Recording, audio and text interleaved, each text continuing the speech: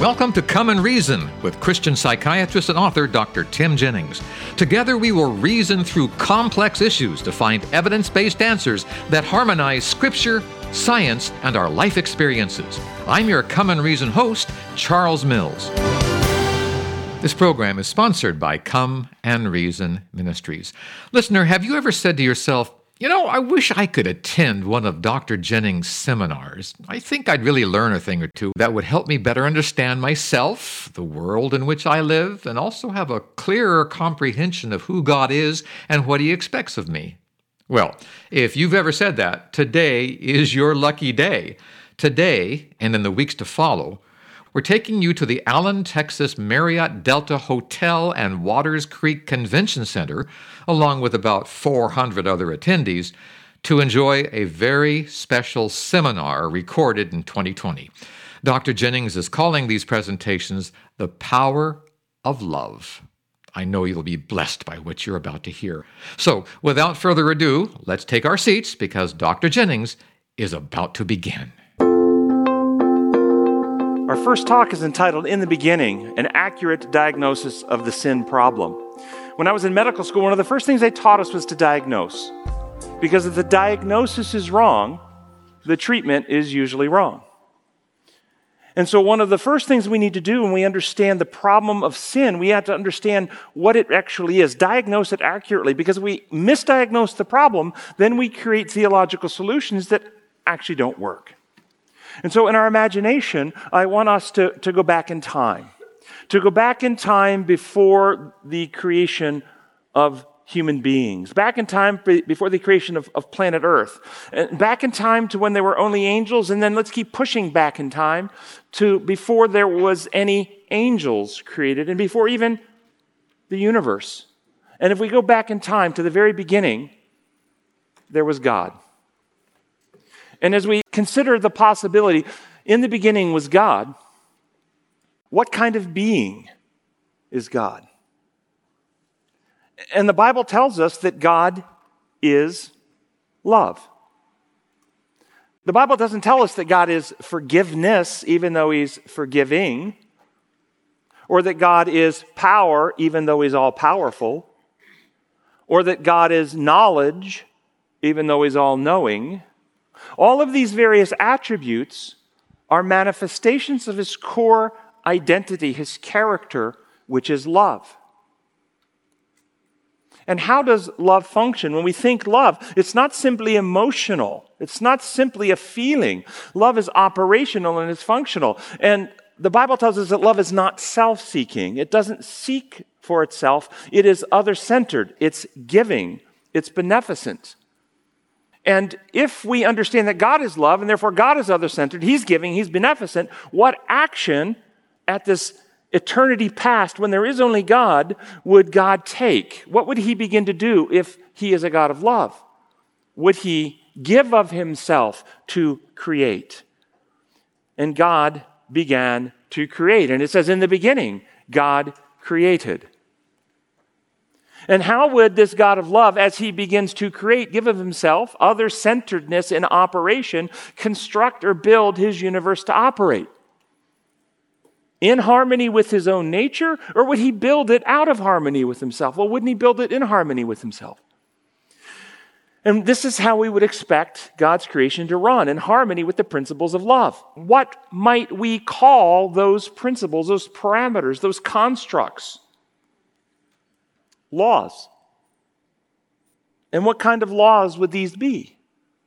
Design laws, principles upon which the universe is designed to operate. And I'm going to go through in several lectures here, several of them to show you how God built reality to operate. But understanding that God, when He created, He built life to operate on unchanging principles and parameters, then we understand that life and health and happiness and well-being is experienced only in harmony with how it was built to operate. If we deviate from that design, if we transgress the law, it introduces discord, injury, suffering, and if not remedied, death. Understanding God is the creator of all reality, then we understand that in where we find ourselves today, God is still the source of all truth. God is still the source of all light. But we are in a position downstream from sin where we don't comprehend things as He would have us comprehend. So God has been communicating with humankind. He's been shining light on planet Earth. He's been trying to enlighten our minds, and He has given 3 threads or streams of evidences to help bring us back to a knowledge of Him. And the first stream that we include in our understanding is Scripture. And the Scriptures teach us that all Scripture is God-breathed and is useful for teaching, correcting, and training in righteousness. And so we always want to include Scripture to reveal to us truth about God as we seek the knowledge of God. But if we're believers in Scripture, Scripture teaches us that God's divine nature has been clearly understood, being seen from what has been made, so that men are without excuse, Romans 1:20. So we include science and nature because God is the builder of science and nature. His laws are the laws upon which it operates, and it will always harmonize with Scripture. And how life actually works, how reality works, which we call life experiences. Taste and see that the Lord is good. Check me out. Or when Thomas had his crisis of faith, Jesus did not quote Thomas a Bible verse. He said, touch my wounds, check it out, experience me, and stop doubting and believe based on what you're experiencing. All 3 threads need to harmonize. Because if we separate the threads and use only one, it's dangerous. Science all by itself can lead to godlessness. Experience all by itself leads to mysticism and the mystical religions. And Scripture all by itself has led to confusion. When I wrote the God-Shaped Brain book, at that time, the Christian Encyclopedia said there were 34,000 different Christian groups and sects out there arguing amongst themselves. Recently, I got an email saying that's been updated now. There's 44,000. Continuing to fragment and divide, but all claiming that the Bible supports our view. When we decouple Scripture from reality and science, nature, and how life works, the laws of God that He built into nature, then we can say it means anything. So we offer the integrative approach, which always includes Scripture, but that Scripture needs to harmonize with God's design laws and how life actually works. And so let's apply that with an example, the law of love demonstrated in Scripture, God's law. And it says in Galatians 5:14, the entire law summed up in a single command, love your neighbor as yourself. Or James 2:8, if you keep the royal law found in Scripture, love your neighbor as yourself, you're doing what is right. Or Jesus said, Matthew 12:37, to love the Lord your God with all your heart, mind, soul, and strength, and neighbor as yourself.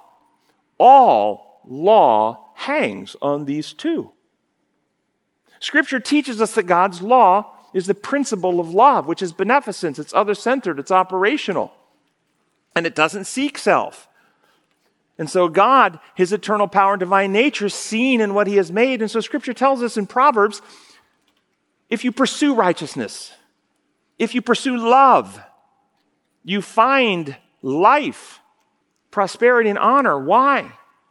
It's like saying a person in the desert who pursues water finds life. Why would you find life if you pursue? Because life is built on a law that requires us to stay hydrated. It's a physical law, but it's a design law.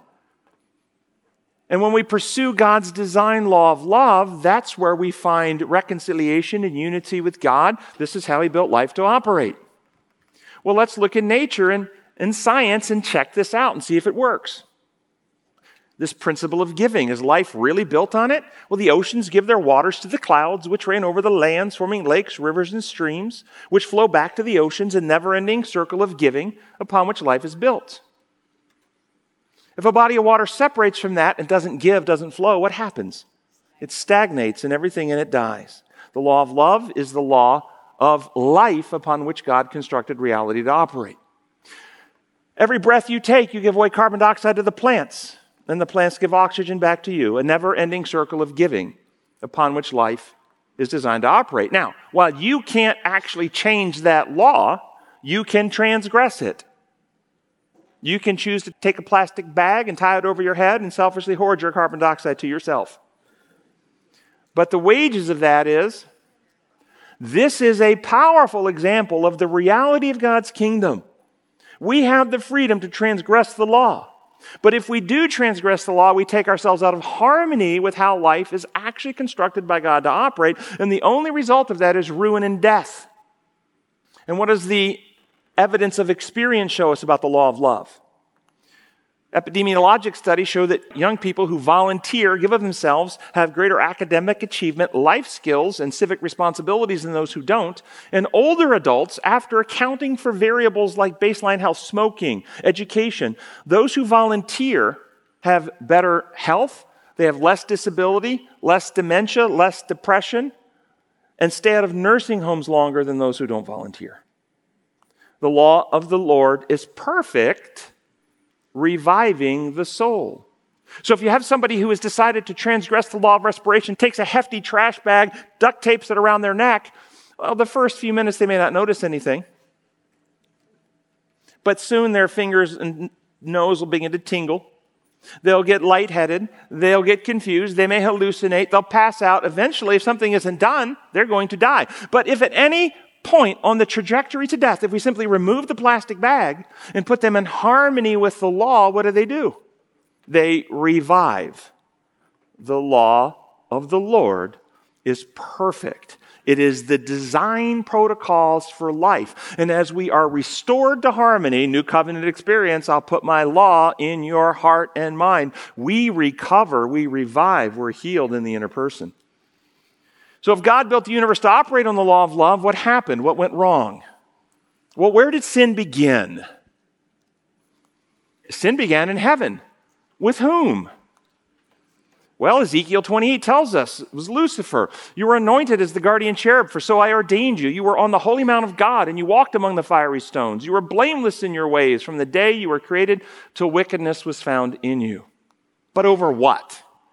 What did Lucifer do in heaven to get a third of the angels to rebel against God's perfection? What did he say? What issue did he raise? Did Lucifer go to the angels and tempt them to chip the streaks of gold up and sell them on some black market he created in heaven? Did he tempt them with alcohol or drugs? Did he suggest that he was actually more physically powerful than God and he challenged God to an arm wrestling contest in heaven? You think the things that we humans get tempted with, they were no temptation for the angels. They didn't have concerns about any of that. Nothing with that would have tripped them up. So what did Lucifer do? Well, John 8:44, when he speaks, Satan speaks. When he lies, he speaks his native language because he's the liar and the father of lies. He began to tell lies. Well, our time is up, so we'll have to continue the seminar on our next program.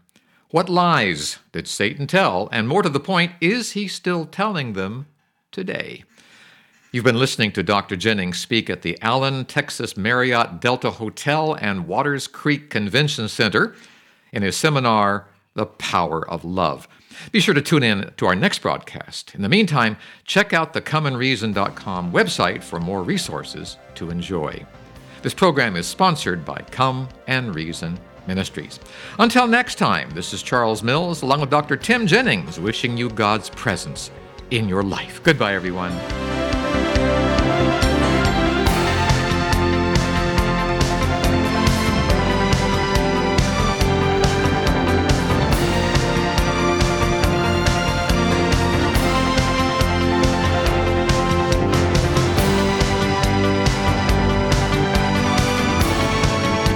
Thank you for spending time with us today.